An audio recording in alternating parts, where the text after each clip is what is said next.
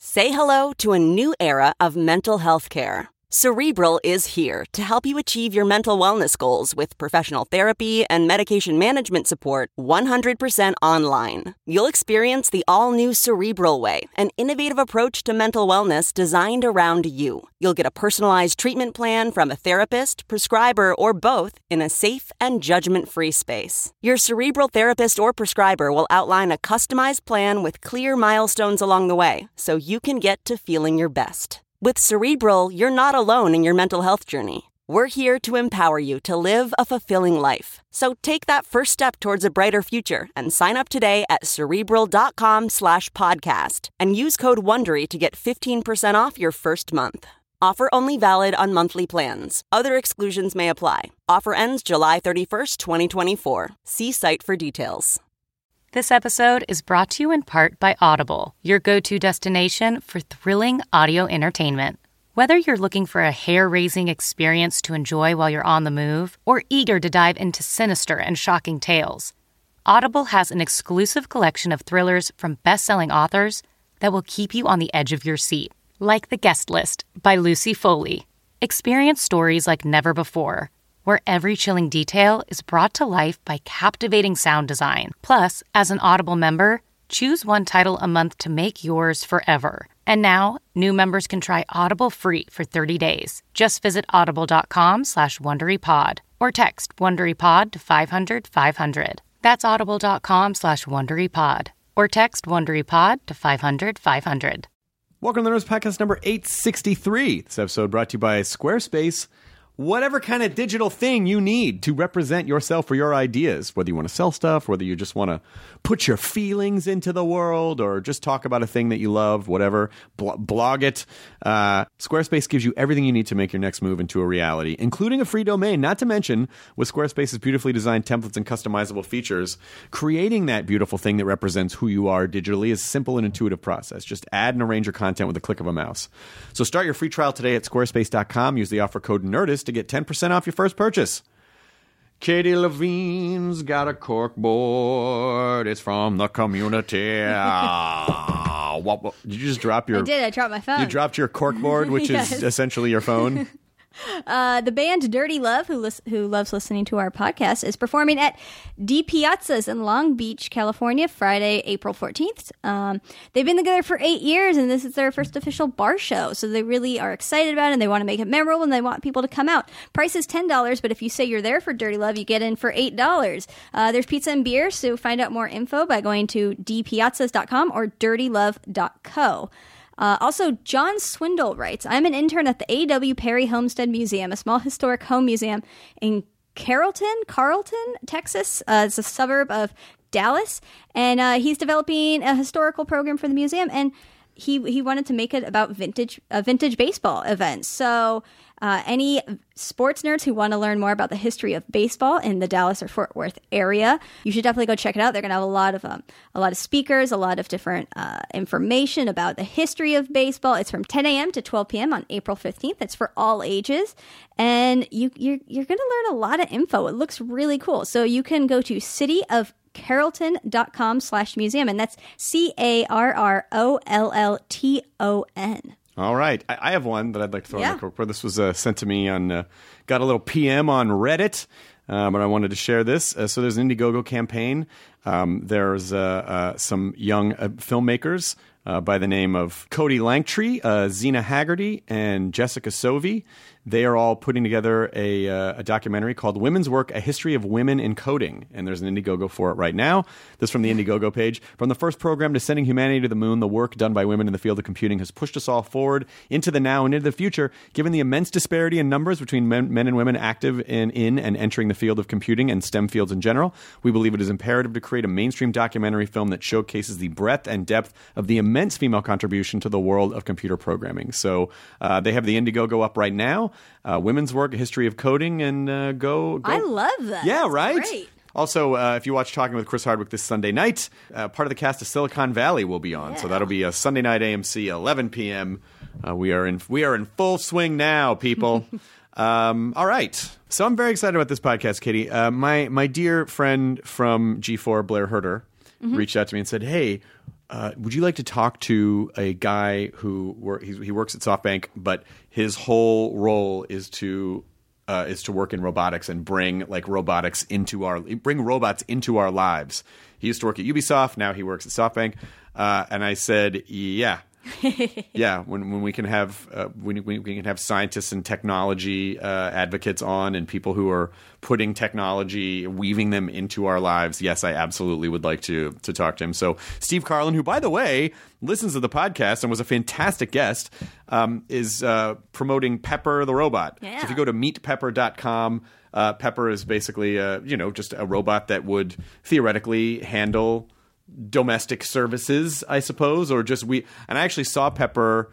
I engaged with Pepper when Lydia and I were in Japan on our honeymoon. I got to meet Pepper in a department store. So go to meetpepper.com, and thanks to Steve Carlin for coming on and discussing robotics with us here on the Nerdist Podcast, which was also brought to you by ZipRecruiter. Are you hiring? Do you know where to? I don't know why I just made it sound like Are you hiring? It just sounded like I was going like a legit commercial. Yeah. Are you hiring you in your car? Why, yes, I am. Well, did you know where to post your job and find the best candidates? Posting your job in one place is not enough to find quality candidates. If you want to find the perfect hire, you need to post your job on all the top job sites, and now you can. ZipRecruiter already has 9 million resumes. You can search through their database. You can add multiple people to your account to make it the most efficient way for your team to find the best hire. You can post your job to 200-plus job sites, including social media networks like Facebook, Twitter, all with a single click. They make it easy for you. It's very intuitive. It's simple. No juggling emails or calls to your office. Quickly screen candidates, rate them, and hire them the right person fast. And if you run into issues, ZipRecruiter's friendly and human support staff is ready to help. So find out today why ZipRecruiter has been featured on Forbes, Wall Street Journal, Time Magazine, New York Times, TechCrunch, CBS, and why it's been used by over 1 million businesses. Right now, Nerdist Podcast listeners can post jobs on ZipRecruiter for free by going to ZipRecruiter.com/Nerdist. Here's Nerdist Podcast number 863 with Steve Carlin. Katie, roll the thing. Now entering Nerdist.com.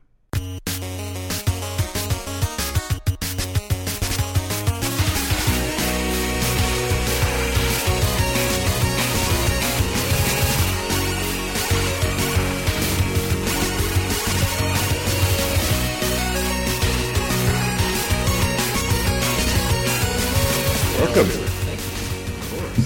We're talking about Rocksmith. It's a good game. Oh. I'm a guitar player also. Oh my gosh, you just found your soulmate, Matt. Another person who understands your pain. There's a few of us out there. Well, maybe, Steve, I don't know. Are you fine with just one guitar, or do you feel like you need to have 30 Well, guitars? I was fine with one, and now I've just gotten a second acoustic to go with my 2 electrics, so my wife's beginning to wonder what's going on. Matt's gonna probably make you trade emails so you guys can swap guitars and. There's a few of us out there that we share text chains. And, Well, I'll see something on Reverb, and I'm like, here. So allegedly, I was telling him that I have a friend at Gibson that's kind of helped me out get these, and the first songwriter I got was allegedly on the West Coast for Paul McCartney. Yeah. Oh my god! He's like, we had this out here in case he. Now, what happened to Did Gibson make the robot guitar? I saw that at CES one year. Was it Gibson? Yes. It was Gibson. Yeah. It was basically the Explorer. It was a Firebird X. It was basically a self-tuning guitar. Yeah, we had one on Attack of the Show. I remember. And it disappeared. What? Oh, it did. Not mine. I don't have it. It wasn't left-handed. I know so where it is, but it's long gone. I didn't take. Wow, this is. Are we going to get a ransom note now? Yeah. No, but listen. Gibson has tried many times in the past to. Why is something like a robotic guitar not a bigger seller? It seems to me that having a guitar, guys love vintage stuff that can play itself, like that can play itself, and not only just play itself, but also tune itself into any tuning. That's what it did. That was very cool. And they have those Robo tuners now. They sell a lot of their stock right where you line put it with onto them on the there. neck. You put it onto the tuning. It comes thing. on there now. Oh, it does. Yeah, most of the Gibson line has the Robo tuners. It's great if you're in and out of tunings. And you don't know how to tune your car. I want to do open G, and then you want to go back to regular tuning. It's great if you're in like a band and you're a guy doing that, but a lot of guys. There's also apps for that. Yeah, yeah, yeah. I know, but it's still. This is one of those things where I kind of don't mind. I wouldn't mind. Like, I'm sure some people are purists. Like, no, man, if you don't tune it by hand and not your some ear, people, most people. Well, then they're not. I don't think they're right. I think this is where we need to this dovetails nicely into you being here, Steve, but just the idea of, what do we need to be philosophically okay with machines doing, and machines basically weaving into our art. And does that make it less artistic if there is a machine involved? Does that make it not, because machines are too precise? Are they too precise to be artistic? Well, autotune would be a similar... Yes, but autotune sucks. Yeah, exactly. No, I think... it sucks when you notice it. Right. I'm sure there's times when you're hearing a song and it's auto-tuned and you don't. Is it true? Is it true about the story about like why that Cher song, is that they were trying to auto-tune her voice so hard that it skipped, and that's why it went and then that like became the... I don't know. I've not heard that legend, but that makes sense. That was the first song you really ever heard. Katie, look it that on. up. I heard the rumor was a friend of mine who worked in music said, "Oh, that's because they were trying to auto-tune her voice so hard that it jumped because it couldn't, like auto-tune can stretch, but then it just broke." And they're like, "Well, that sounds pretty cool. Let's leave that in." Oh, they got it. Yeah. Is that my phone? No, someone's phone is interfering. Is it my phone? No, my phone's off. Gone. My phone. Is it Steve because he's actually a robot? He actually has robot guts? I'm trying to figure that out. What about autotune? Do you want me to look up? Look up the Cher song. Did Cher auto-tune, was that intentional? Was the Cher auto-tune intentional on Life Driven? So back to you, Steve, the robot precision artistic argument. Where do you fall? On whether robots should be able to tune your guitar? Well, I just mean in terms of like robots kind of fusing into our art. I think we will have purists, and we should have purists, and then who's to say that robots doing art isn't art? Well, I mean, whenever Data tried to act or play the cello, it was a little weird on Star Trek. That's true. Because he couldn't feel. Yeah. He could just do a precise recreation of a performance he had already heard. But isn't that what most people do when they're learning to play anyway? They're doing a precise performance of something. I don't want to get into this. I've seen a couple Instagram videos where you're just playing along with songs that already exist. Yeah. That's kind of the same thing. I mean, it is, but I'm not an android. I don't know that. So you're it says, we're working on this, on Cher, on the song Believe. The producers discovered that if they set autotune on the most aggressive setting so that it corrected the pitch at the exact moment it received the signal, the result was an unsettling robotic tone. Yeah. Sounds like it was a mistake that they... It sounds like it was kind of on purpose, but... I think it was on purpose. I'm going to guess it was on purpose after very clear. They discovered it. I just love the look on her face when you're like, look that up. She's like, what? How do you look that up? By the way, this is much better than Lake Wobegon. You did. This is much better than Lake Wobegon. So you're saying Lake Wobegon does not have Star Wars wallpaper? Yeah. And I was told I should only answer yes and, right? Yes, yeah, that's right. That's the improv. That's the improv training. That's the improv training. Yes, I was the lights guy in theater high school. Oh, were you really? So I saw theater sports. You know how it works. So going from lights guy, what was your first job? Because I know you worked in gaming for a while. You were at Ubisoft. Yeah, I was at Ubisoft and Facebook for gaming. I came out of college with a degree in geology, which seemed like such a good idea at the time. Sure.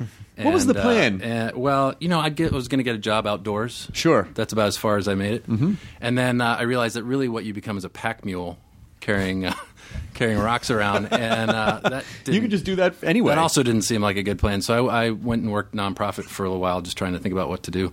And then went back to grad school, and that was the key. But then, what got you into gaming? Did you come in through the marketing side? I get this question all the time. How did you must have wanted to get into gaming? And the reality is, I had no plan to get into gaming. I came out of grad school to Procter & Gamble, and then to Energizer, so packaged goods. And what is so interesting is I started working with Procter's Walmart team. So I was literally living in Fayetteville, as we called it. Oh yeah, Fayetteville, Arkansas. Fayetteville, Arkansas. You've been there probably. To shows, many times. Right? It's actually a good. I really like it a lot. Town. Yeah, it's a really good town. People go there kicking and screaming, and then they don't want to leave. It's a great town. So we really enjoyed living there, my wife and I. But of that team, there's 200 people of that team. I could name 9 people that went to either EA, Activision, or Ubisoft. Oh wow! And what happened was the Wii came out. And the Wii all of a sudden hit a much different demographic than had previously been hit, mom and daughter. Mm-hmm. And so now things like Target and Walmart became important, and Amazon to a lesser degree at the time became important. And these companies recognized, oh my goodness, we don't know how to go sell to those locations, because that's an entirely different skill set, really, when you're talking about Walmart versus say GameStop, right? So it was really interesting. But I got there because they needed to up level sort of how they thought about marketing. And then, so what is... I think when most people hear marketing, they kind of their eyes roll back in their head, or they just don't really know what it is, and it's very interesting because I feel like now everyone who is of the digital generation has a degree of marketing skill because of social media. Yeah, well, and that's a different part of marketing altogether. Right. So when I was doing that, social media wasn't even a thing. So that wasn't even a skill set we had to worry about. This was more about understanding when Chris or Matt walks into a retail setting, for example, how do you need to speak to them? Mm-hmm. You know, the reality is, you guys probably already know this, there's nothing done in that store by chance. Right. And so, you know, there's literally billions of dollars spent in the marketing messages that are being delivered to you just while you walk through a Walmart. Oh, because there's 130 million people walk through that Walmart every month. I remember there was a show I was pitching maybe like 12 years ago with a production company, and it was all about the whole concept of the show was about hidden math, where we were pitching Discovery. We were not pitching this to a major network. We were pitching this to Discovery, not like one of the big four. But I was really fascinated by the idea of there being math in places where most people don't realize there are math, and that's exactly what you're talking about. It's like when a mall is laid out statistically, what types of stores do better in proximity to one another to generate sales, or going into a department store and understanding, it's like Bed Bath & Beyond. Why these impulse magnets next to this obviously was a math problem that someone figured out about a human behavior. Yeah. So this idea of, and I think it weaves pretty interestingly into the concept of robotics and predictable robot behavior.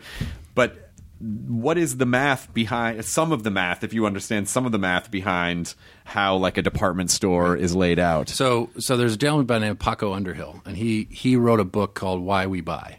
And he actually has an entire firm, and you can hire them out, and they will literally go stalk shoppers through a store and very sort of surreptitiously say, okay, Matt walked in the store, he stopped within 5 feet.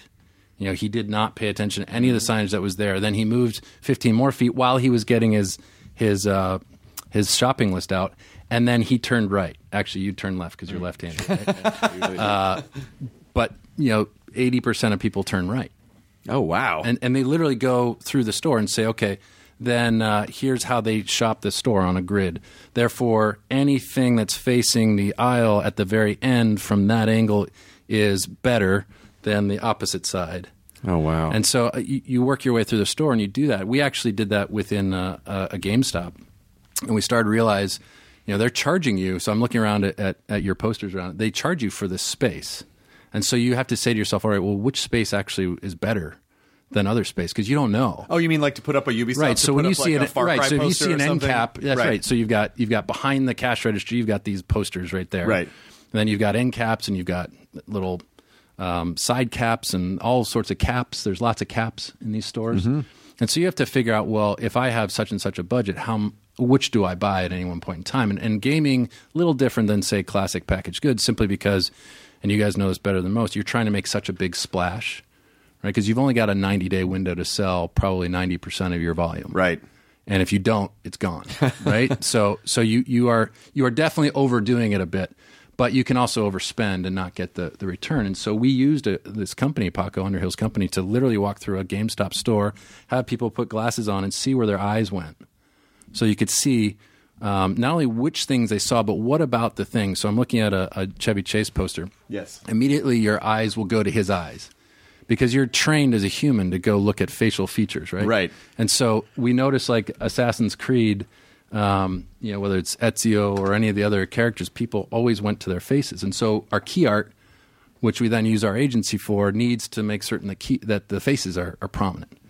So not only should we not buy certain places, but we need to make sure the art looks a certain way. Oh, wow. So these are the numbers, right? And basically you've got 5 seconds from 5 feet to make an impression. And if you don't, it's gone, because everything else is retail noise, right? Shopping is about deselecting, not selecting. So you have to figure out which department is my stuff in. Okay, I don't need that department. I don't need that department. I need this department. Okay, what in this department do I don't need that. I don't need that. This is what I'm looking for. Well, not only that, but now with people's faces in their phones, they're paying attention even less to what's going in the sources. Does that affect how are people more singularly purposed when they walk into a retail establishment because they come there for a reason, and then the rest of the time they're just looking at their, whatever's on what their phone? it does do is it makes the likes of Google search that much more important. Sure. Because contextually, then you should be getting a different result. So, example, Chris walks down the olive oil aisle. He shouldn't get this is the vineyard that the olives were picked from, and it's a 1,000-year-old vineyard in Italy. It should be, here's how you use our olive oil in your dinner tonight. Because that's why you're there. Right. Right? So contextually, you should be getting a very different message than you would, say, normally if Katie were to go search olive oil right now. Well, I think what's even going to be more, it's going to be more crowded for the human brain is as more AR stuff gets integrated. There was a really great thing I saw at CES like 5 years ago, and I really thought it was going to be the next big thing. I would have lost a ton of money putting money into it, but it was essentially a way to the company they were selling inductive charging services and inductive charging services. And so they had a grocery store shelf mocked up, and it was coated in this inductive charging surface, and then the boxes had basically printed boxes with ink that had an electric charge in it. And so the boxes would light up like Vegas signs. And to me, I thought, oh my God, that's going to be insane. But that feels like a very analog way to. I feel like we're past that now because of AR. So what's AR going to do? It's also like Blade Runner. Like everything's going to be like, whoa, what's moving? And so many lights and just. So what? So how is AR going to even further splinter our already splintered attention? Yeah, I mean, I think whether you're talking AR or robotics, what you're not doing is putting your face in the phone, like you're saying, right? So the CEO at Snap made a really interesting point. He said, look, the mobile device is a wall between us and our reality and our world, right? It's this thing that's now in front of us. So what robotics helps with, and I think AR to a large degree would as well, is get rid of that barrier and allow you to experience the world again with still getting the information that you need. Sure. So I think AR could be a really interesting tool in a retail setting, assuming that the retailers can actually put that in, because there's a little bit of work behind the scenes that needs to be done. But whether it's a retail setting or a hospitality setting or an automotive setting or even healthcare, like there could be really interesting uses for AR. I mean, think about if you had AR at a baseball game. That's right. And you could just look down at the field and see all the player statistics and then see how he hits this guy and so on and so forth. See where his last 14 hits went in the stadium. Like, it would just be... The pitch count. It could be all sorts of really interesting... Get on that. But it does make we'll get right on that. It does make me wonder. It does make you use them as a suggestion box. There you go. Use Get on that. Hey, go tell the people. Go tell the she people. Told me to turn my phone off, or I would be taking. It kind of makes me wonder how much the human brain can actually take and process. That at a certain point,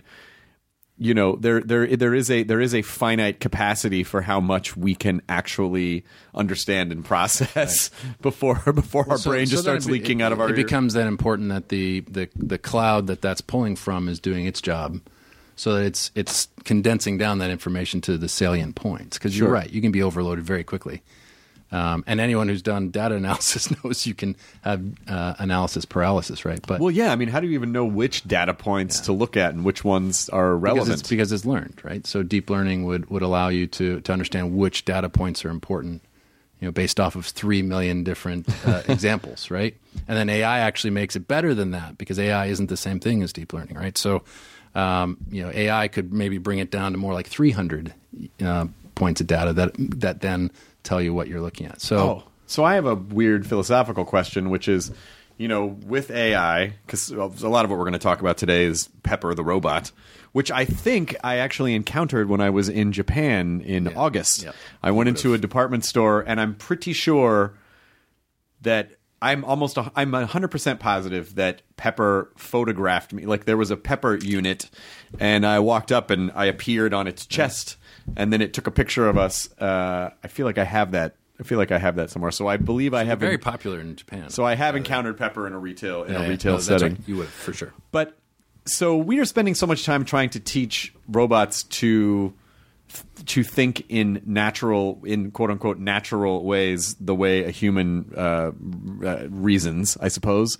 But does that make sense? Because a robot has compared to us, a near infinite capacity for processing information. Not infinite, but compared to us, I feel like. So, humans can only focus on one thing at a time, really. So how do you... Is it an incorrect approach trying to teach a robot to understand things like humans because we're more limited than they are in terms of what we can understand? And I want to be clear, I'm not an AI specialist. I think we covered the fact that I have a degree in geology. Yes. But you are working yeah, I mean, I think it literally has to do with how you want to program it. And whether you want to get into the ethics of what should robots be able to do or not, it's all about how you choose to program the robot. So if in the instance that you're trying to solve for, it makes the most sense to have the robot think like a human, then that's the way you're going to program it. If not, then I feel certain these guys would come up with a different way to approach the same problems. Or the robots become self-aware. Or they become self-aware. There's no way that's not going to happen. That's a whole different... Well, they're going to start programming the new robots. They're going to program the new robots, and then they're going to start programming the way they want. Well, what's going to happen is if we teach robots how we think, they're going to understand our psychology, and so then they're going to start conditioning us to do things because they understand the very simple pain-pleasure principles that we work off of. Well, it's interesting. Matt and I were talking about this video game called Rocksmith, and there's a mode within it where you can play, just jam, right? And you can pick certain instruments, and the instruments will come in and play behind you. So as you speed up, they speed up. As you slow down, they slow down. But you can also respond to what they're doing. And so it's this loop, and it's kind of what you're talking about. Like, effectively, the AI of the game is figuring out... They'll start realizing that we're pets. Yeah. And that they can train us like in my pets. case, that I suck at guitar. Well, and they need to come in harder. You're also putting a desire. You're presupposing that they'll have a desire to do anything. Yeah, that's right. They might just want to do what they're programmed to do and have no desire to go outside of that comfort zone. Yes, I know, but basic cinematic robotic law tells us that they understand efficiency and at a certain point realize how inefficient we are and how much more efficient they are. I'm sorry, Skynet engineer number 3. I forgot. we never would have guessed this conversation would get here that fast, right? This is exactly where we thought this would go. No, but that's exactly... I mean, trying to understand how these machines... I mean, if you go into the... If anyone goes into the Prelinger archives online, you can see films from the 1950s or late 40s, like, in the future, robots will do all of our work, and they have this giant refrigerator-sized lumbering robot that would legitimately fall and kill someone in the house. But for decades. For over half a century, we've been promised, some type of an automaton is going to do all our work for us. So, what has been and I remember growing up, you could, Radio Shack would have like, oh, here's a little unit that you can take home and it does things, quote. It can bring you a drink, but it's like all the steps required to get it on the tray and get it, and navigate. We just didn't. As long as you've already put the drink on the tray. Yeah, put the drink on the tray. Only at 2.5 feet high. It only has to go like a couple feet itself, then, it's going to work. Yeah. So what, why do you think, or even seeing, like the... what is it, Asimo? Like, tumble down the stairs and the so what do you think it is that is finally getting us into a place where we're ready for this? Well, are we ready for it just as people, and then there's are we ready for it technologically? And it's actually interesting, having left Facebook to come to this job, I didn't really think too much about the consumer perception, more particularly the perception of robotics that's fueled by pop culture, right? And so we have a really interesting communication and marketing challenge ahead of us with Pepper, because the reality is Pepper is not C-3PO, and it's not going to be C-3PO anytime soon, but yet the expectation of people in the Tokyo Mall, like you were, is, oh my God, this thing can talk, so let's just have a conversation. Right. And so they just start, staccato asking questions, and we've programmed enough of the questions to somewhat get an answer, but the reality is you can quickly outstrip its capabilities by having, too meaningful a conversation, right? That's just not how the software works. So the reality is we're ways off from it being, a robot that can work in your house and really the way we're thinking about it, right. Or perform anything more than a very specifically programmed action. But that's okay, because if you think about where it was when we were kids, and we're about the same age, so I mean, we didn't have Pepper. No. There's no way you had Pepper, right? You had things that could talk, or they could 2XL. or they could film you, Right. or they could move on arm, but they couldn't do all those things. Right. And so that is a good example of how far we've come, and we will continue to go, because think about who's playing now: Facebook, Google, Intel. Well, yeah, and also social media, particularly Facebook, has probably, I don't even know, like petabytes of data of human interaction and human behavior, which if they could, somehow theoretically just upload every interaction that human beings have had on their platform, would instantly be able to teach something about how humans think and behave, and because a robot could, some type of AI, I would imagine, could parse a lot of that data faster than a human being could. So is there? Do you think there's anything with social media? I wonder if maybe it's not robots that become self-aware; it's social media itself becomes self-aware. I think if it ever does, it'll shut itself down for the good of it. It'll just get into a flame war with itself, and then just its core will melt. I've muted all of you. The back door will have been triggered. I'm blocking you.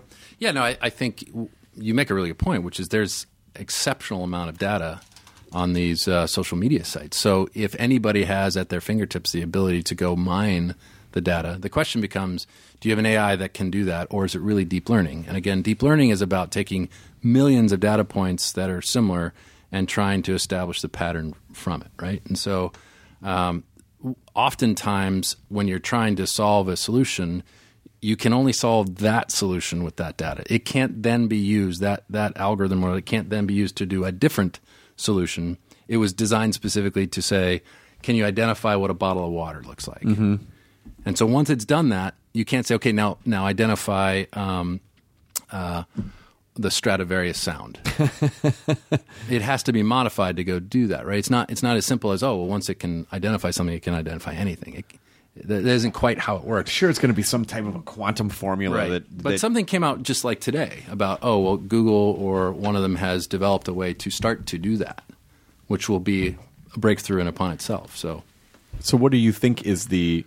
We're going way deeper into technology. She's like giving me the look like, you're not the technologist. We don't have to. I mean, this is an open conversation. Yeah. This is sort of what we, you don't have to know everything. If you did, we would be convinced that you are a machine and not a human being. But I'm you don't have to talk about the technical specifications of how it's going to work, but I think the philosophical questions of, can it be done and should it be done and how will it be done and what will that do? I assume humans will just sort of adjust to whatever at this point. We're so used to. There was. It's really hard to imagine that there were periods of centuries where there was no human innovation really whatsoever. And now it's just we just take it for granted. They had a lot of mileage out of that wheel, though. I'm telling you, Fire was good. Fire was really good. But now there's some type of Moore's law for everything, and people just expect that it's going to be that way. And if it's not, they get upset. I mean, I don't blame when Apple releases a phone and it's like it wasn't as dazzling as the previous two phones. Like. Right. Yeah, well, if they didn't come out with a new phone, you guys would bitch at them, and you're bitching because this one's not. You can't revolutionize the phone every year. Yeah, it's worse than like tennis rackets and skis. Like, what are you expecting? Yeah, what do you think? What do you think's going to happen? A millimeter difference in the string settings, or something. But yeah, I think with robotics, we've got some really interesting things coming. So, think about what you're scratching at, which is, are we going to design products or platforms that can do all these different things? And the reality is, the question is, well, is there revenue involved with it? Because for the most part, these companies aren't doing it out of the goodness of their heart. Some of them are. The Googles have so much money that they can throw an entire department after interesting moonshot type things. Sure. But for the most part, the reality is these startups and what have you, there's something that they're working towards, which is either to go public and have an ongoing concern, or it's a bigger company that already has the money and now needs to see a return. So in our instance, SoftBank, we know that Pepper can do certain things and not other things, and it was done very specifically to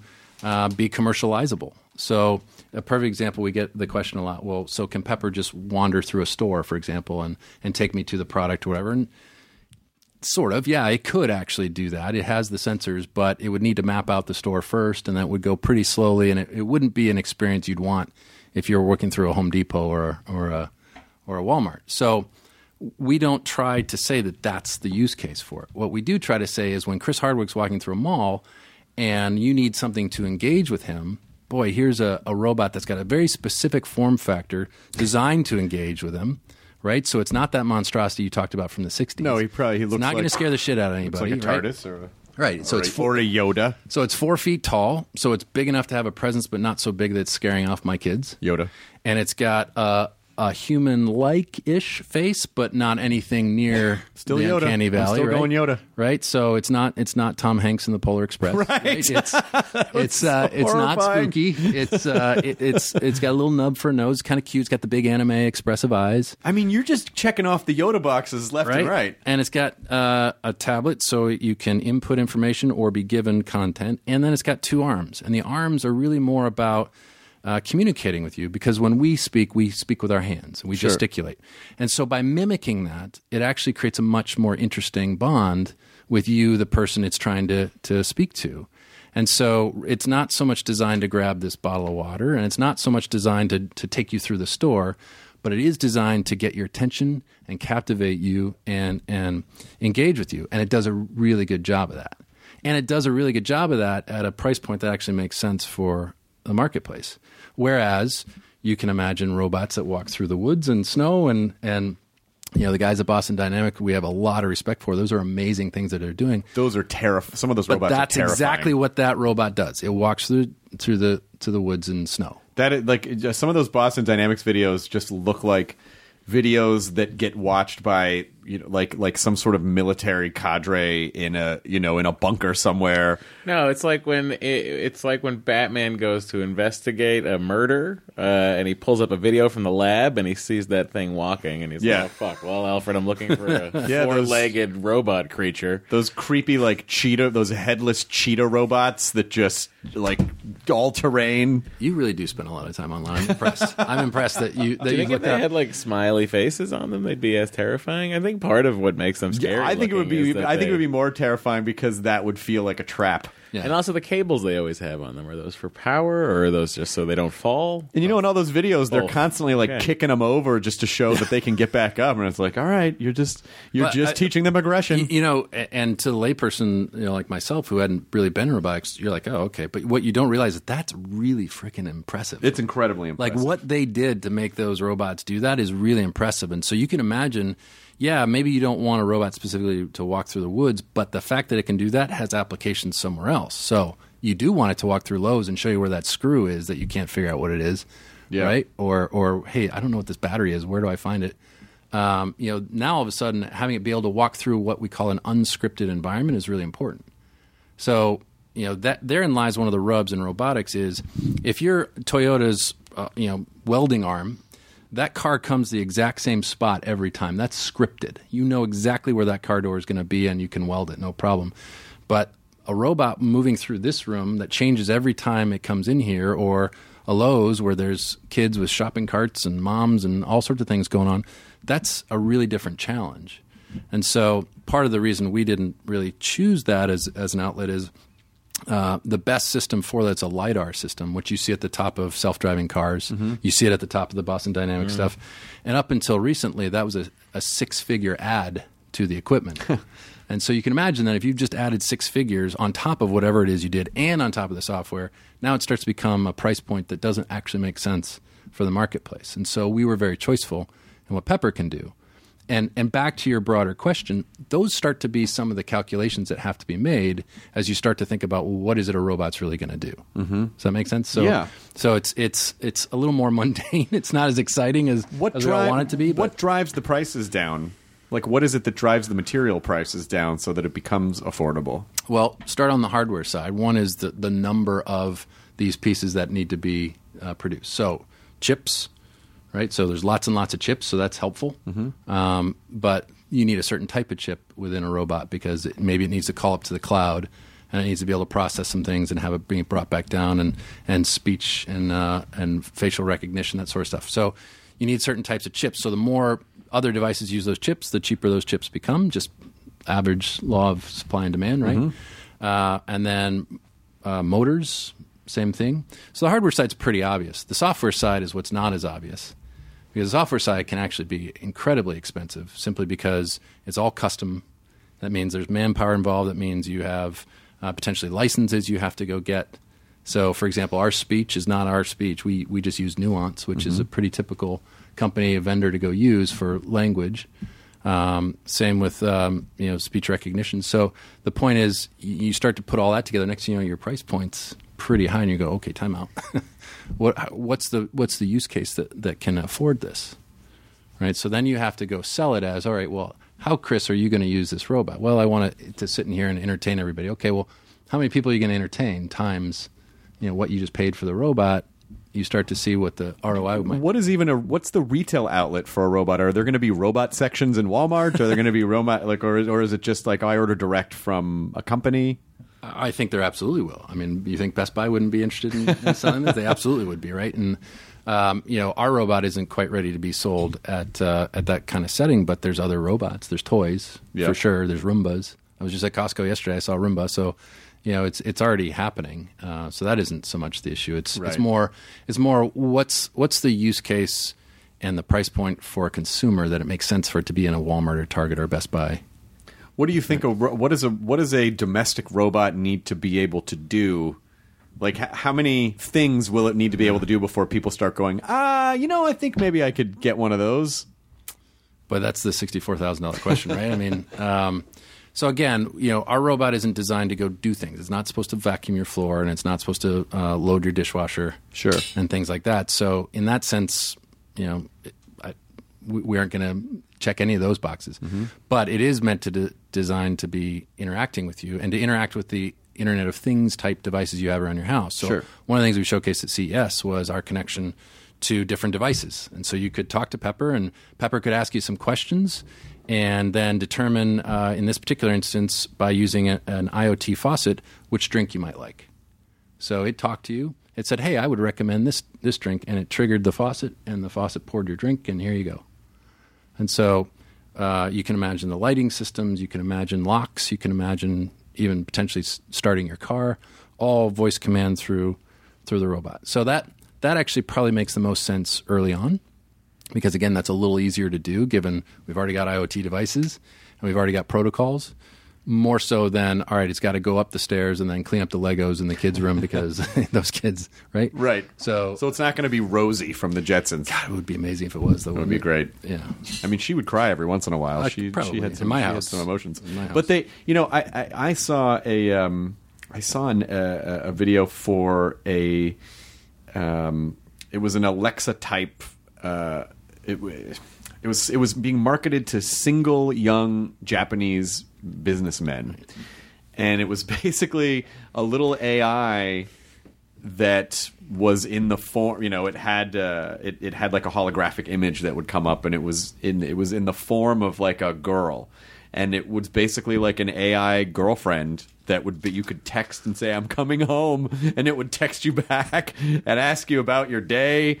And so is some of this, do you think some of this is going to boil down to like, people who are lonely who just want to be able to, that's not like a pet that can't talk back, to just have something talk back to them so they can hear another voice in their house? Yeah, I think so. Again, though, is the technology good enough to actually talk back to you?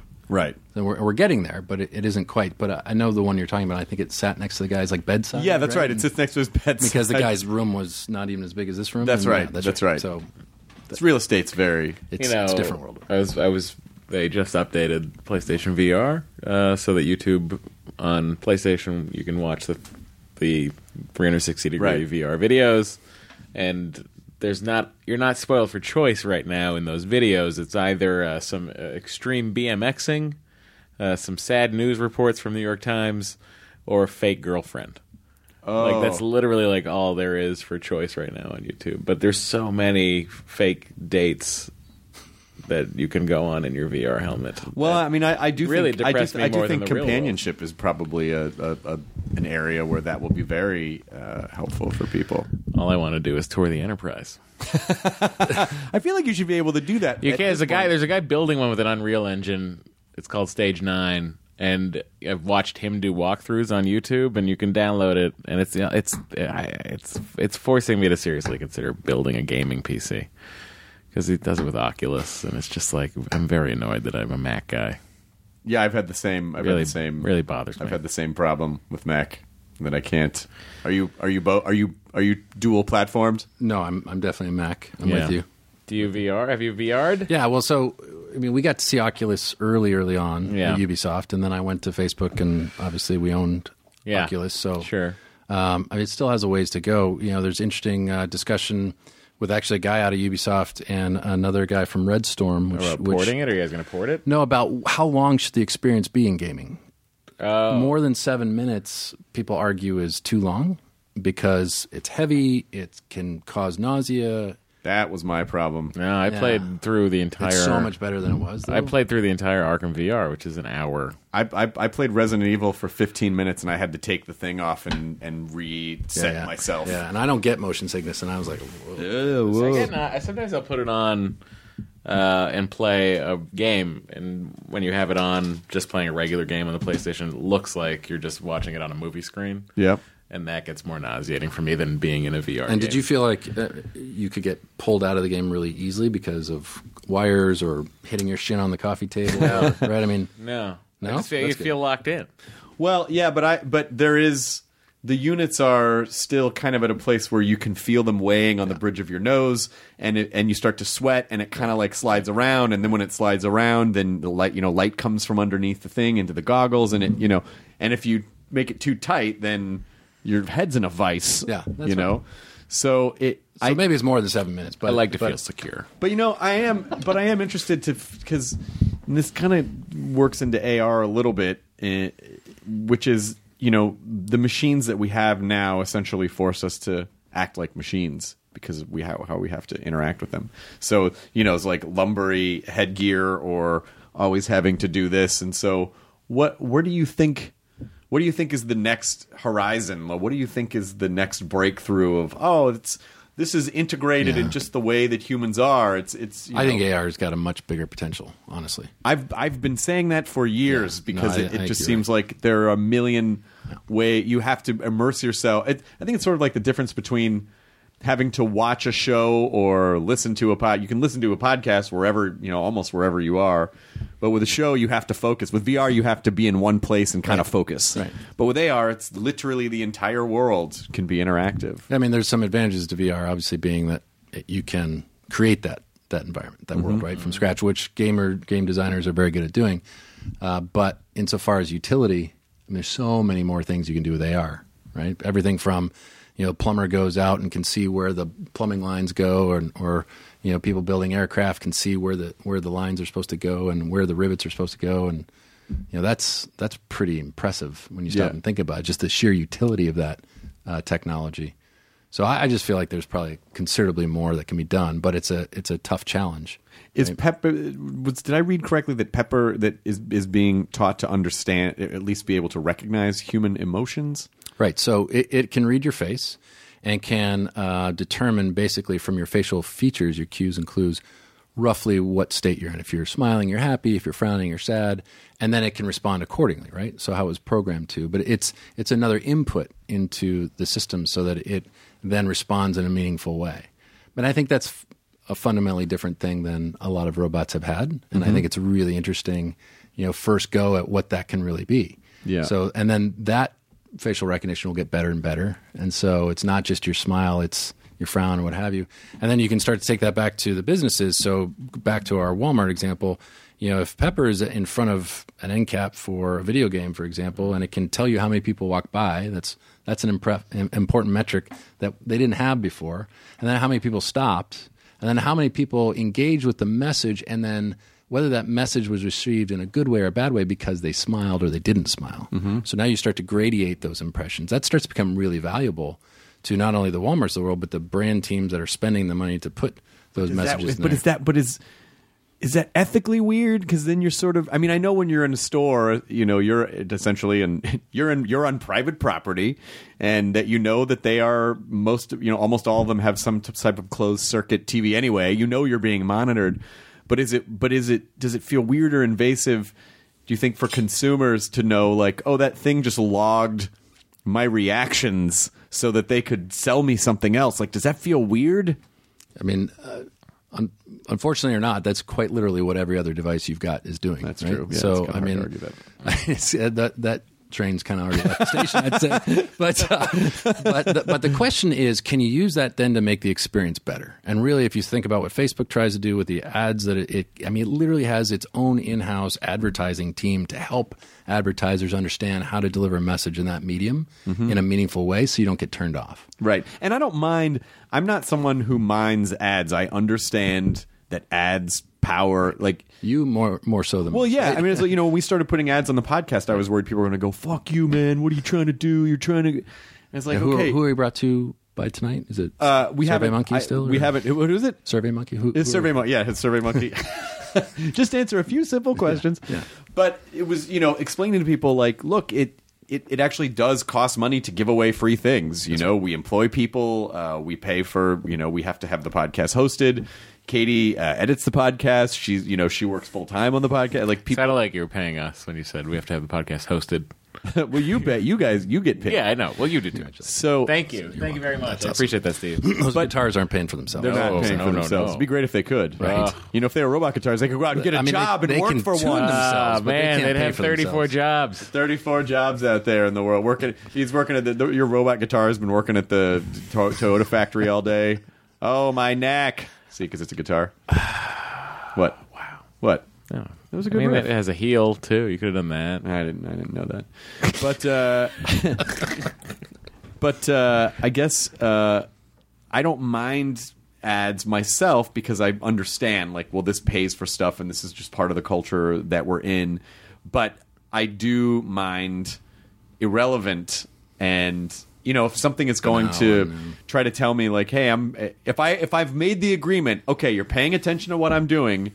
So you better know what I like if you're going to waste my time with this stuff. Yeah. Well, so now you're entering a realm where the technology can understand who you are. You're a male of a certain age, and thereby deliver a message that's probably slightly different than when my 12-year-old daughter comes and sees the same product, right? Right. And that's interesting. So you have a 12-year-old daughter? I do. And do you weirdly kind of study what her behaviors are in terms of how she's interacting with things and trying to see, like, is it different than the way you... Because I assume that people who are just born into technology have a much different relationship to technology than people like you and I who sort of we came into the world, without it, and it slowly creeped into our lives.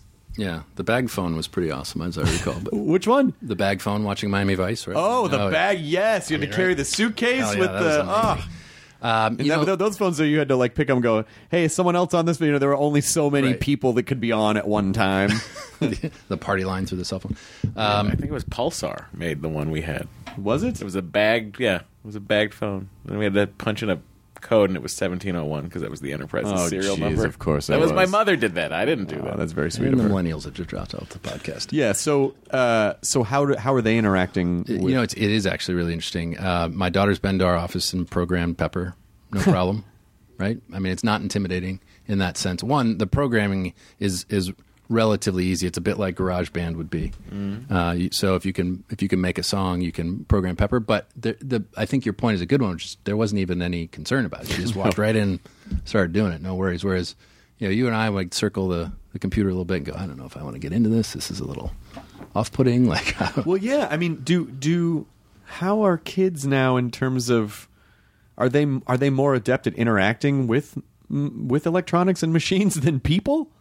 Yeah, I mean, I think actually Jamie sent me a picture. We have Pepper in the Oakland airport, and I mean, the kids are the first people to go around it. No problem, right? Like they're all over it, and they want to high five it, and they want to touch. Actually, that's something we didn't realize as much of is how much people want to physically touch the robots, especially the hands and the arms. And so they weren't really designed for a lot of uses in high fiving and fist bumping and what have you. And so the fingers start to get a little wonky. But yeah, I mean, their kids are always the first ones around it. And so we actually try to do a lot of things. So we're in Westfield Malls up in San Francisco. And a couple of the things that we programmed it to do were things like selfies. So like it'll bust a pose and you take a selfie and the kids love that. And then it can dance and sing and the kids love that. I mean, it's very sort of rudimentary, almost like you'd see a Disney World kind of stuff, but the kids love that. So you need to understand that in the setting you're in. But yeah, I think the kids don't have an issue at all. I tend to watch more my wife's behavior when it comes to like shopping and how she moves around the store and what have you, but I do watch the kids and how they, use their phone and how they immediately, they know how to use the Apple TV before anybody else does. In the Do you house, have one of those weird, now almost innate understandings of human behavior? Oh, the dog's having a nightmare. Do you have one of those weird, innate understandings of human behavior now because you've studied so much the way... Well, it's very disappointing to go shopping now because you know exactly what they're trying to do. Could you stand in the corner of a shopping store and go, okay, that guy's probably going to go to that thing next, and I see the way. Okay, so she's going to go. Yeah, by that. well, here's the other fun fact. So we'll go back to those data. It depends on who you ask. Something like 70 to 80% of the purchases you make in store were done because you ran into the product. Right? You literally just saw it on the shelf and decided to buy it, not because it was on your list. And so, if you know that, what do you have to do in store to make certain that your brand or your product is something that's in the consideration set? And so sometimes it's flashing things like you talked about with or it's bright colors or what have you. But, I think back to sort of the premise we're talking about, the robotics starts to play a really interesting role in that now.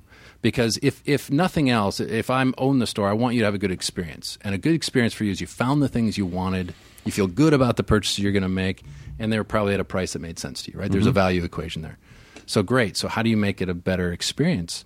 Well, you found the things more easily. You understood what the products were. You didn't have to ask somebody. You didn't have to like wander around looking for stuff.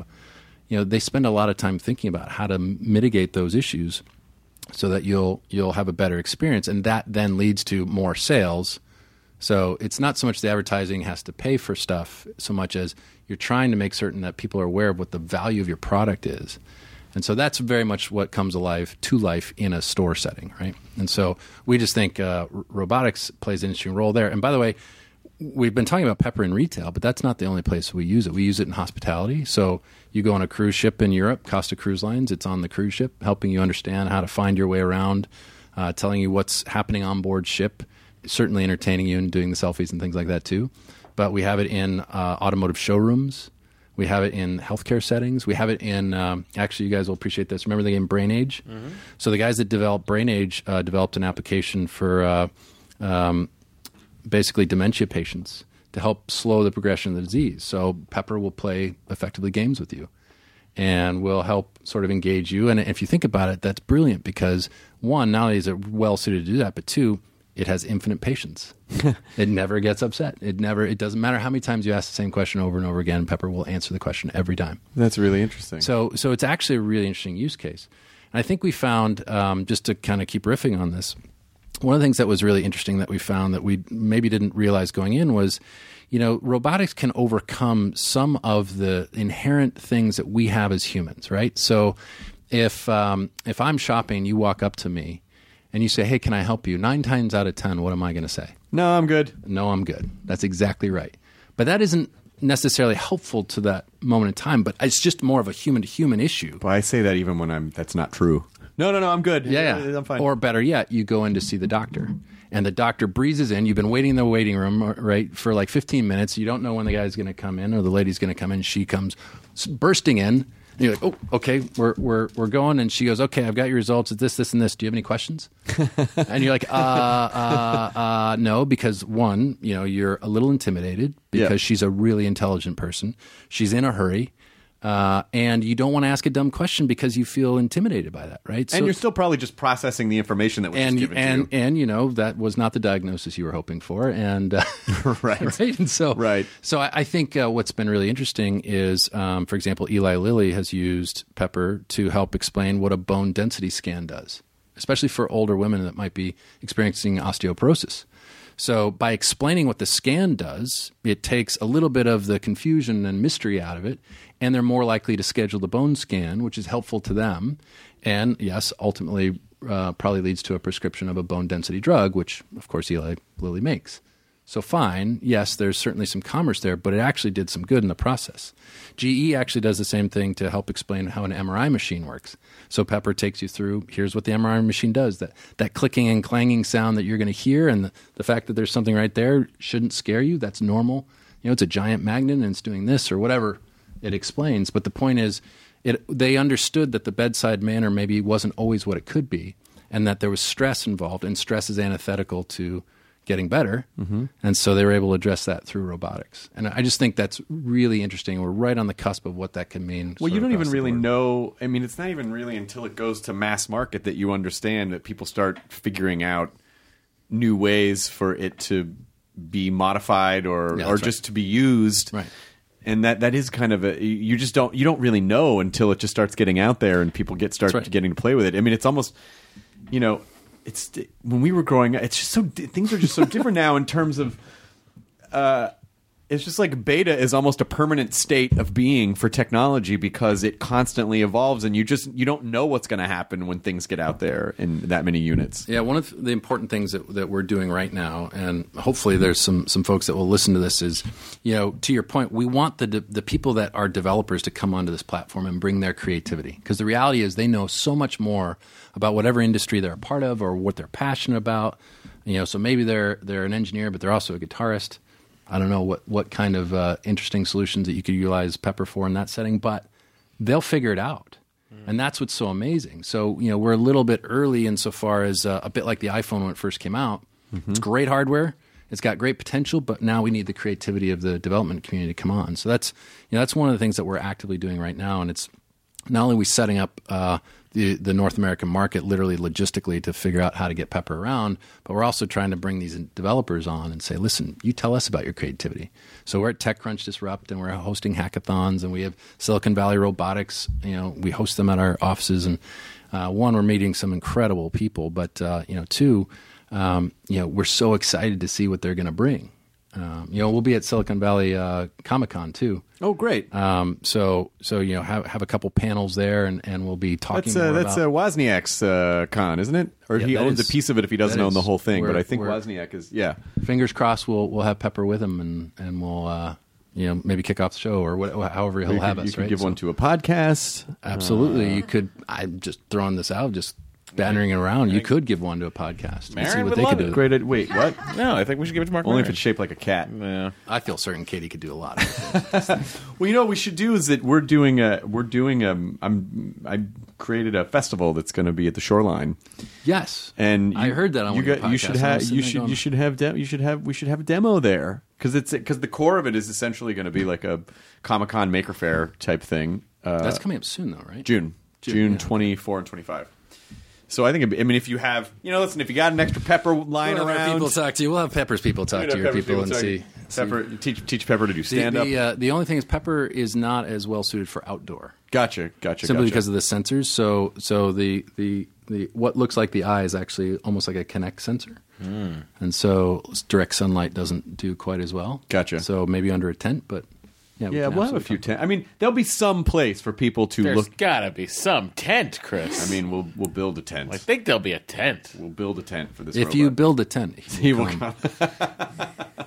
Just marching all the way down. From it's more like a roll, really, than a march. A little bit of a roll. Yeah. So, what do you think? Like, where is it all? Where do you think this is all going? What's going to happen? What do you think is going to happen? I mean, you must have 100 years from now, like some sort of a vision. What do you think is going to happen, and what do you want to happen? Yeah, so I'm sort of tasked with being the chief strategy officer now, so I have to kind of figure this out. I think what we're going to see is, so first, robotics will start to fit in certain use cases, right? And we've seen this already. So industrial and automotive kinds of applications were pretty obvious. Now we're starting to say, okay, well consumer-wise, what can happen? And I think there's still a lot more that needs to happen with the technology because the expectation, again, is so high. But you will continue to see robots coming to the home. So now they're very focused on a specific utility, like sweep your rug. Okay, so that makes sense. So now you connect them with what?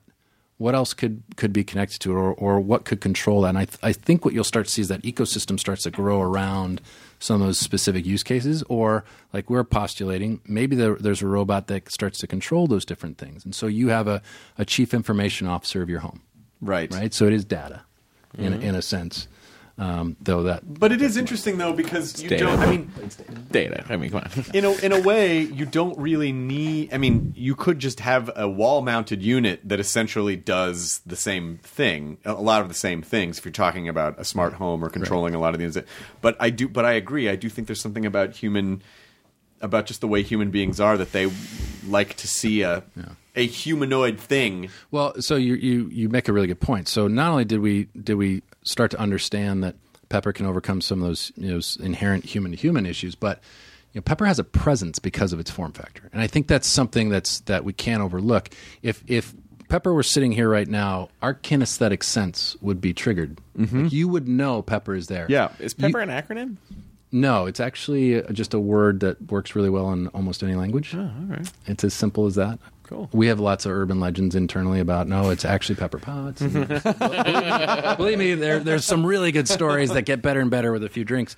But I think that's something that you can't overlook. So Alexa is amazing. We have one in our house. I'm sorry, I'm pointing at nothing over here. They're all going, wait. Zoom. Yeah, Zoom. The Echo is a really amazing piece of hardware, but you forget it's in the room. Right. Isn't that unsettling?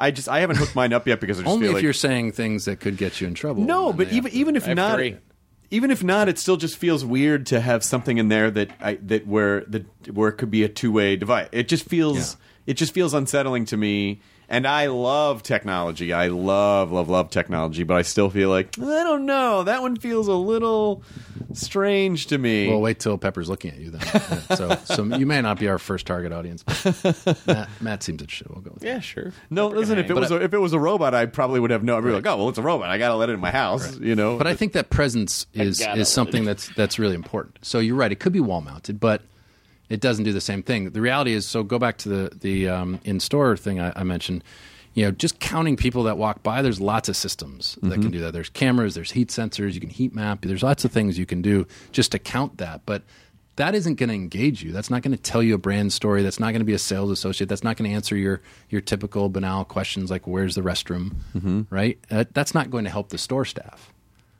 do their daily job. So the question becomes, how important is the form factor? And we've come to find that the form factor is almost everything when it comes to the robot. So the fact that it's got fingers, the fact that we've programmed it just to look like it's breathing ever so slightly, the fact that it sneezes every so often just to remind you that it's there, like that's all really important. That's so Japanese. It's a little Japanese. To really really understanding like how people, like what types of aesthetic qualities make people want to engage with something just feels like such a part of Japanese culture, which they've done that absolutely. Magically. Absolutely. What's really interesting is it's the game designers that do so well with Pepper. So our studio in San Francisco is led by a guy that's a former Ubisoft, but he's a game designer and has been for a long time. Our former CTO and a couple of his team came from Ubisoft Paris, which is how I got to SoftBank. So the fact that you have to animate is something they're very used to, and they understand physics and how that impacts it. One of the things that we have to be careful of when we're training developers is, unlike your mobile device, you have to think about gravity. So you can't have Pepper waving its arms for an hour on end because you're going to blow out the motor. That's just the reality of robotics. And so you have to be aware of that, and you have to think about the physics of the motions that you're creating, and you can't get your arm from here to over here in no time. You have to think about the arc of that. And that's what game designers do inherently within their games. And they set up the physics and the engines in such a way to allow that. But we found that they take to it very quickly. And so back to in your home, being able to program it to have the emotions that grant it presence, I think ultimately changes the game. Right? Wow. I think, just for another idea for the suggestion box, a robot head on a quadcopter. Because then it could just follow you all around the house. This is like gold, Chris. Right? I'm serious. And this shit will sell. Then you don't have to worry. You don't have to worry about the robot body navigating anything. It's just the head Sort of like remember more terrifying? Remember Robin Williams had in Baron Munchausen how they would become detached to. from the movie's good and you're wrong. That It was in Wild Wild West too, wasn't it? oh yeah, was it? Yeah, his head yeah. Come off, Did that come off in Wild Wild West? and then it goes on to like a spider. Right? His body was in a spider wheelchair. That's right. Civil War technology. But it was Why not? But that idea that like putting the unit like just in like a flying face that follow. Okay, maybe that is kind of horrifying. Never mind. Says the guy that feels like it's spooky that this device can listen to him, much less a face like staring at him crying. Well, did you see that video? I don't trust Alexa. Put it on a quadcopter. Did you see that video of a woman that she was standing over Alexa and she goes, "Alexa, are you spying on me for the CIA?" And then it shut down, and she goes, "Alexa," and it came on, bloop. "Are you spying on me for the CIA?" Bloop, and then it shuts down because it won't lie to you. Now they've updated it. What does it do now? It says yes. No, it says no. I work for Amazon. Oh, interesting. Yeah. Which I asked my Alexa 2 days ago. But then if No, I work for Abstergo. but if Amazon is funneling information, if they're just a pass through to the CIA, then that's still technically a truthful answer. Well, then the CIA is going to know exactly when I'm out of dog food. Yeah, and the reality is, it didn't know how to answer the question, so it didn't. I guess that's true. Okay, all right, that's fine. I mean, it really wasn't that sinister. It was just that's not what it's programmed. But now that they know that's a question, they've programmed the question to be answered. What's the most fascinating thing that you've learned about human behavior? Is there anything about human behavior where this whole process you're like, oh my god, it's unlike the 3 things I've already told you? Yes. Anything else? I just the things that you feel comfortable talking to technology about. I mean, I didn't really realize there's been studies done with patients doing PTSD recovery, and they're far more likely to open up to a robot or a device than they are to a person for whatever reason. And so that was really surprising to me. And again, I didn't grow up as a roboticist, so I'm learning kind of as I go too. But those kinds of ahas are pretty profound, and I think they scratch at these bigger, broader questions you've been asking: is how do we want our technology to grow with us? Well, I think we have to determine what are our needs and start to make certain that the technology delivers towards those needs and adds value in that sense. And so it's not about them taking over the world or what have you. It's just it could be about having companionship. It could be about having somebody answer any question I can think of. It could be about go switch the channel or put the cups away in the dishwasher. I think that's probably more the answer, certainly in the medium term.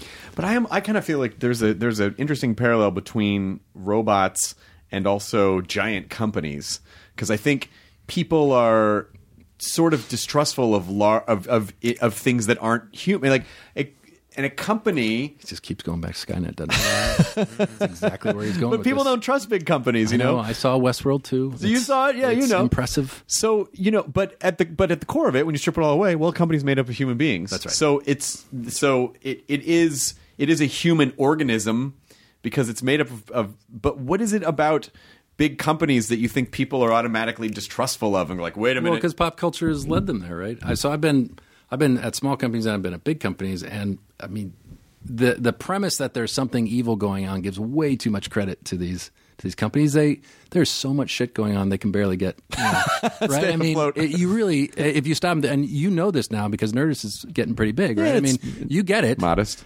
And you need people to come in that can't do what you do to run the business, right? And it's everything they can do to do that because you're doing such a good job at what you're doing. You're growing so fast, right?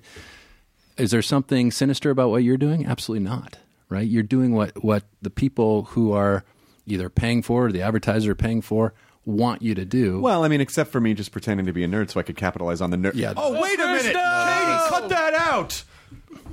We know how it is. Fake nerd. Hashtag fake nerd. But he's way too well dressed. But what's interesting? I'm still wearing TV makeup. No, he's a nerd with money. That's what they do. But they look cool.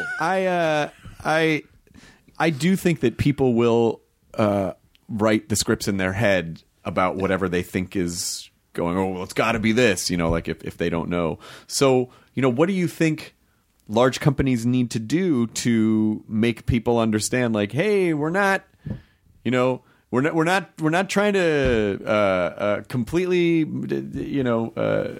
take over your life and turn you into some sort of a indentured servant. Right. It's like what what do you think companies? What is their responsibility to connect with people so to be trusted? You have one little robot, and these are the conversations. I never had these conversations dealing with batteries. I think this would be a quick example, right? Just being open and communicative to the broader world about what you're trying to do to the extent you can.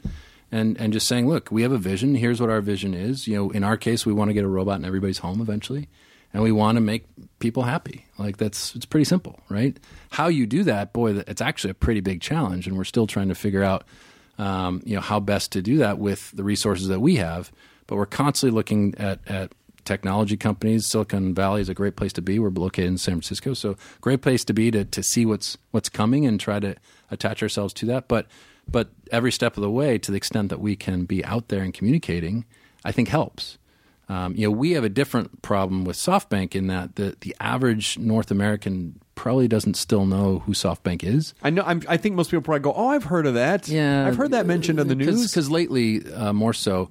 But we like to kind of joke it's the biggest $73 billion company nobody's ever heard of. Right. Here. Now, if you go to Asia, not a problem. Sure. Right? They know exactly who it is, and you know that because you travel quite a bit too. But our bigger issue is how do we get the name SoftBank into the North American market, and the robotics is one way to do that because it's obviously gets a lot of attention, and there's a lot of heft behind SoftBank. We own ARM, the chip design company, which Masayoshi Son, our CEO, just bought last year for $32 billion. Mm-hmm. They design most of the chips. Certainly in this room, you have chips around you in arm's length that ARM designed. They own robotics. They have AI type companies. They have software companies. They have now a vision fund of $100 billion that they're putting together over the next 5 years to go develop technology. Maybe it's the word bank that throws people off. It absolutely is. So I won't name the company. I was at an event for this giant global consulting company who we've all heard of. Okay. And their partners are in this meeting, so they would come out of their sessions and then they could peruse some of the technology they brought in. We were one of them. And all day they kept going, so tell me how you're using Pepper in banking. Yeah. And I kept thinking, maybe this is the group within this consulting firm that deals with banking. And so they just keep asking this question. It was like 3 p.m. before I realized they thought we were literally a bank. and I'm like, why would a bank be here with a robot? Yeah. What? That's not what they do. So this is an ATM that follows you around wherever you go? Yeah. Well, last year the Deutsche Bank guy was doing some weird stuff. So it's a different. It's totally different. So maybe in America it'll be like soft guys. No, that's a bad example. Yeah, that's bad. But I do think it's the word bank that makes people kind of scratch their head and think that exact same thing. Well, originally it was literal. because Masa had a software company. Your founder. Our founder. Masa had a software company whereby you could come there and buy any of the box discs. So whether it was Windows or all your favorite, you could come to one place and buy all of it. Right. So hence a bank for software. Oh, interesting. And so SoftBank. So look, the guy's done a great job. So who are we? He's probably fine. Who are we to say that was not a good choice? He's doing okay. He's doing okay. I just mean in terms of just talking about in America, like what it is, like to get people to understand what that is. But I do think, but it's mostly B2B, right?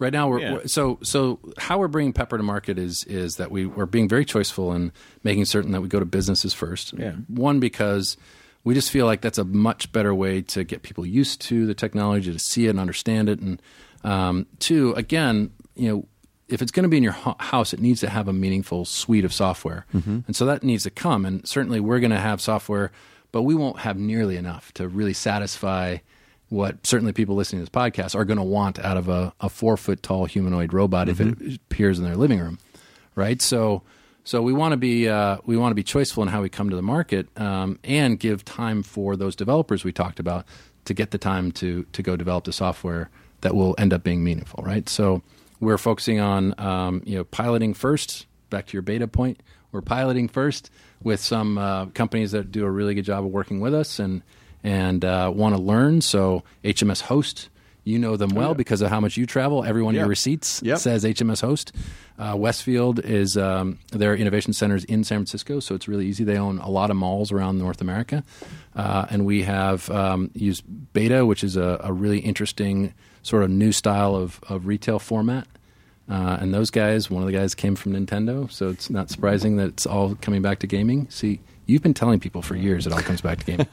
But so those are the companies that we're starting with, and then when we're ready to launch more broadly, we'll have ideally a suite of software that say the Nerdist could use, and it could greet people at your front door and take the poor Katie doesn't have to wait for some schlup at the front gate to text her saying, "Hey, I'm here 45 minutes early," and she's like, "Shit, what do I do with this guy now?" And then it could also record the podcast, and then no, I don't mean you'd still. Great. I mean as the device, not as the producer. You're not being. Poor Katie. We're not going to replace you with a robot. Classic factory owner talk. We're not going to. We come in here and it's old money bags over here. It's just, we're going to come in and it's a Pepper robot, and then down in Scout's bed is a Boston Dynamics robot just down on its side that could easily get back up at any time. It could happen. But I guess as we're sort of wrapping this up, do you have any advice for? I think.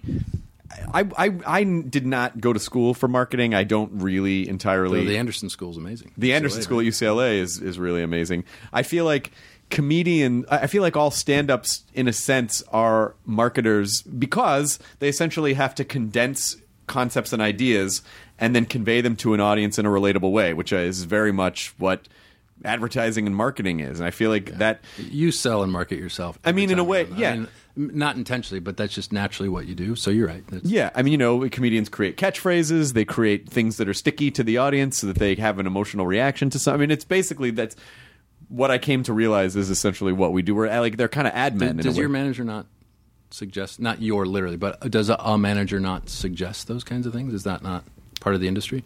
You mean like learning marketing? Like learning, you've got to have a catchphrise. You've got to, you've got to do those things. I think that's sort of the you old don't call school, it marketing, but yeah, that's sort of the old school. You got to be sticky, Hardwick. Yeah, kind of. I'm going to make you sticky. But that's kind of what they say, and not so many. And like, what's your hook? Is what they would say to a comedian. Like, what's a hook? What do people take away when the hook brings you back? But on this, you can rely, I think, is the response to that. But marketing itself, like, what is something that you could say to people? Like, what do they need to understand in this world where people have to kind of be everything, because that's just how it is now, because of social media and the internet.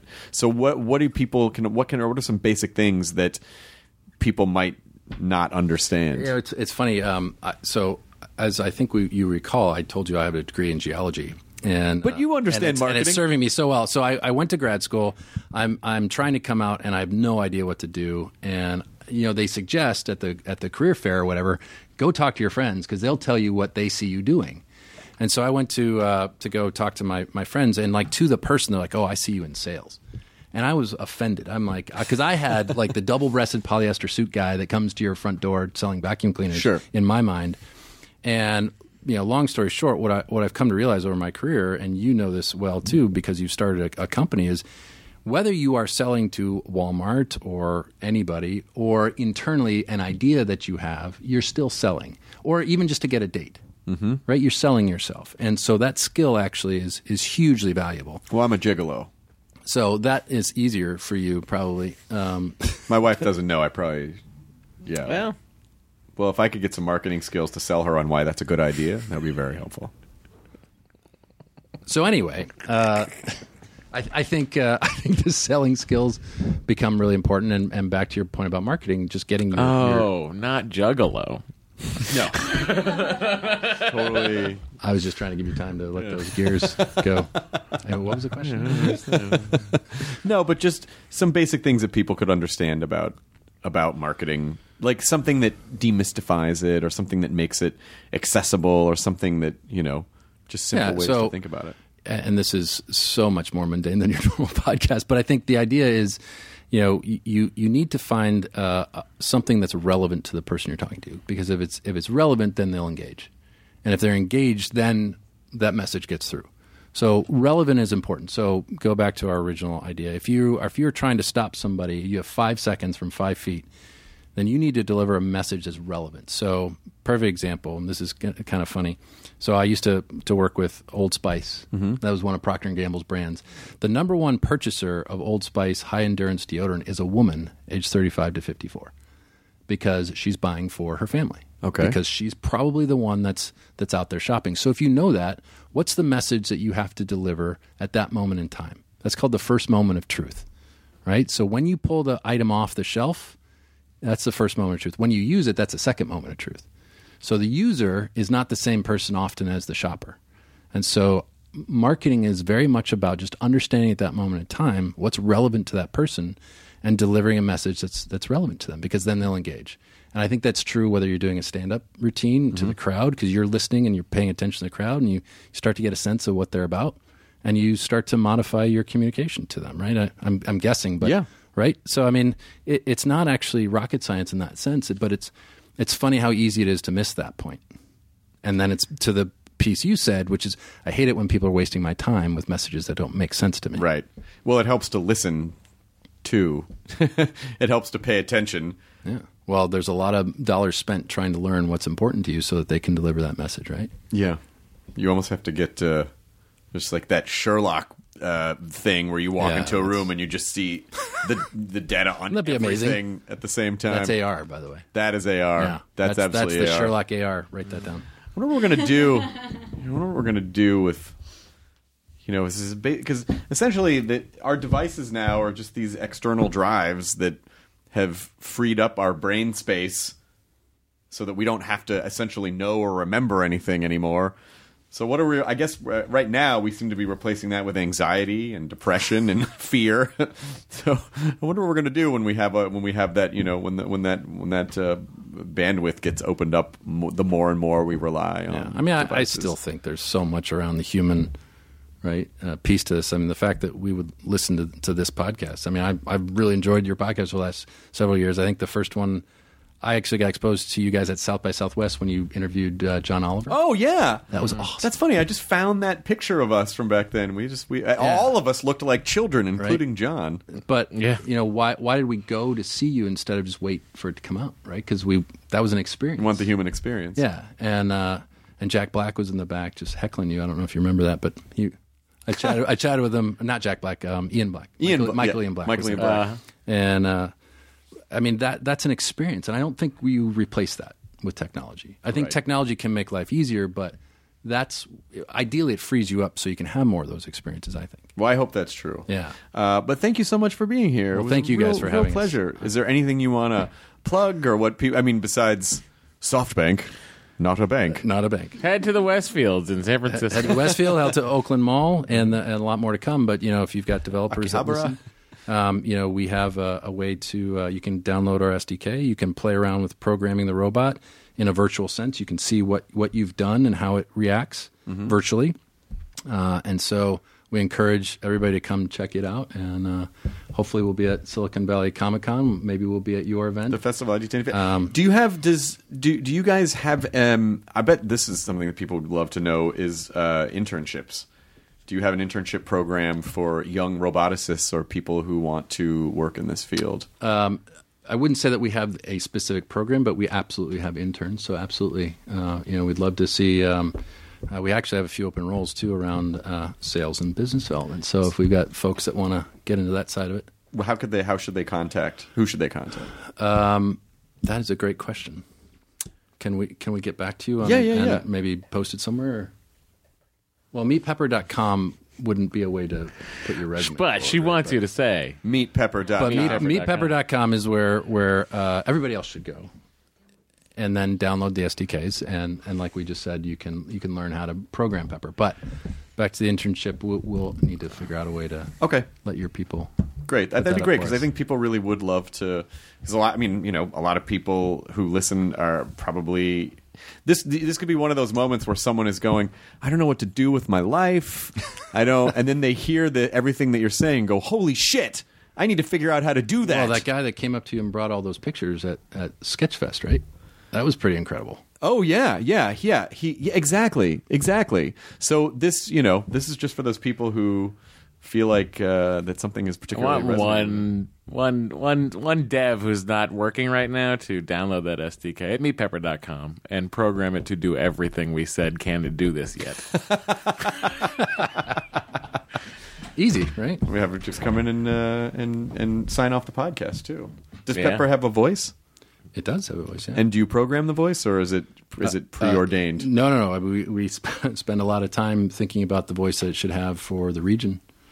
So it's a slightly different tone in Japan and a slightly different tone in Europe. But, I mean, it's important that it has the right accent, right? And I am Pepper! so it's not that. What? Are you That sure? would be an example of what it is not. Hello, what can I do for you?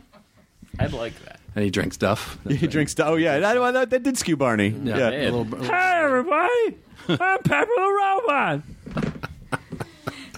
Let's go enjoy a burrito. Thanks, Pepper. Can I say enjoy your burrito? Yeah, you should. Because I've been practicing my announcer voice, like, Danny, Donnie, Joe, John, and Jordan, the new kids on the block. So, enjoy your burrito. Yes. Thank you. Here we go. Thank you. MeatPepper.com. Thank you. MeatPepper.com. That was awesome. Soon to be heard, producing the Nerdist podcast. So Wait, what? and beyond. Now leaving Nerdist.com. Enjoy your burrito. Hey, it's Guy Raz here, the host of How I Built This, a podcast that gives you a front row seat to how some of the biggest products were built and the innovators, entrepreneurs, and idealists behind them. Every week, I speak to someone new. Stories like Justin Wolverton's, a lawyer who just wanted a healthy alternative to ice cream, so he created Halo Top in his Cuisinart. Or Todd Graves, who grew his fried chicken restaurant Raising Cane's into one of the most successful fast food chains in the U.S. All of these great conversations can help you learn how to think big, take risks, and navigate crises in life and work from people who've done all of that and more. Follow How I Built This on the Wondery app or wherever you get your podcasts. You can listen to How I Built This early and ad-free right now on Wondery Plus.